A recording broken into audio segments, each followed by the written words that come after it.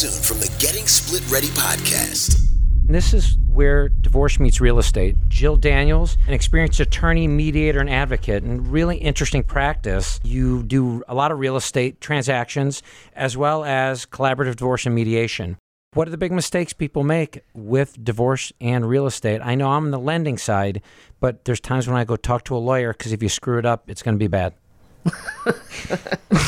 So I think that should be on your business card. If you screw it up, it's going to be bad. Well, I mean, I don't even know if bad's the right word.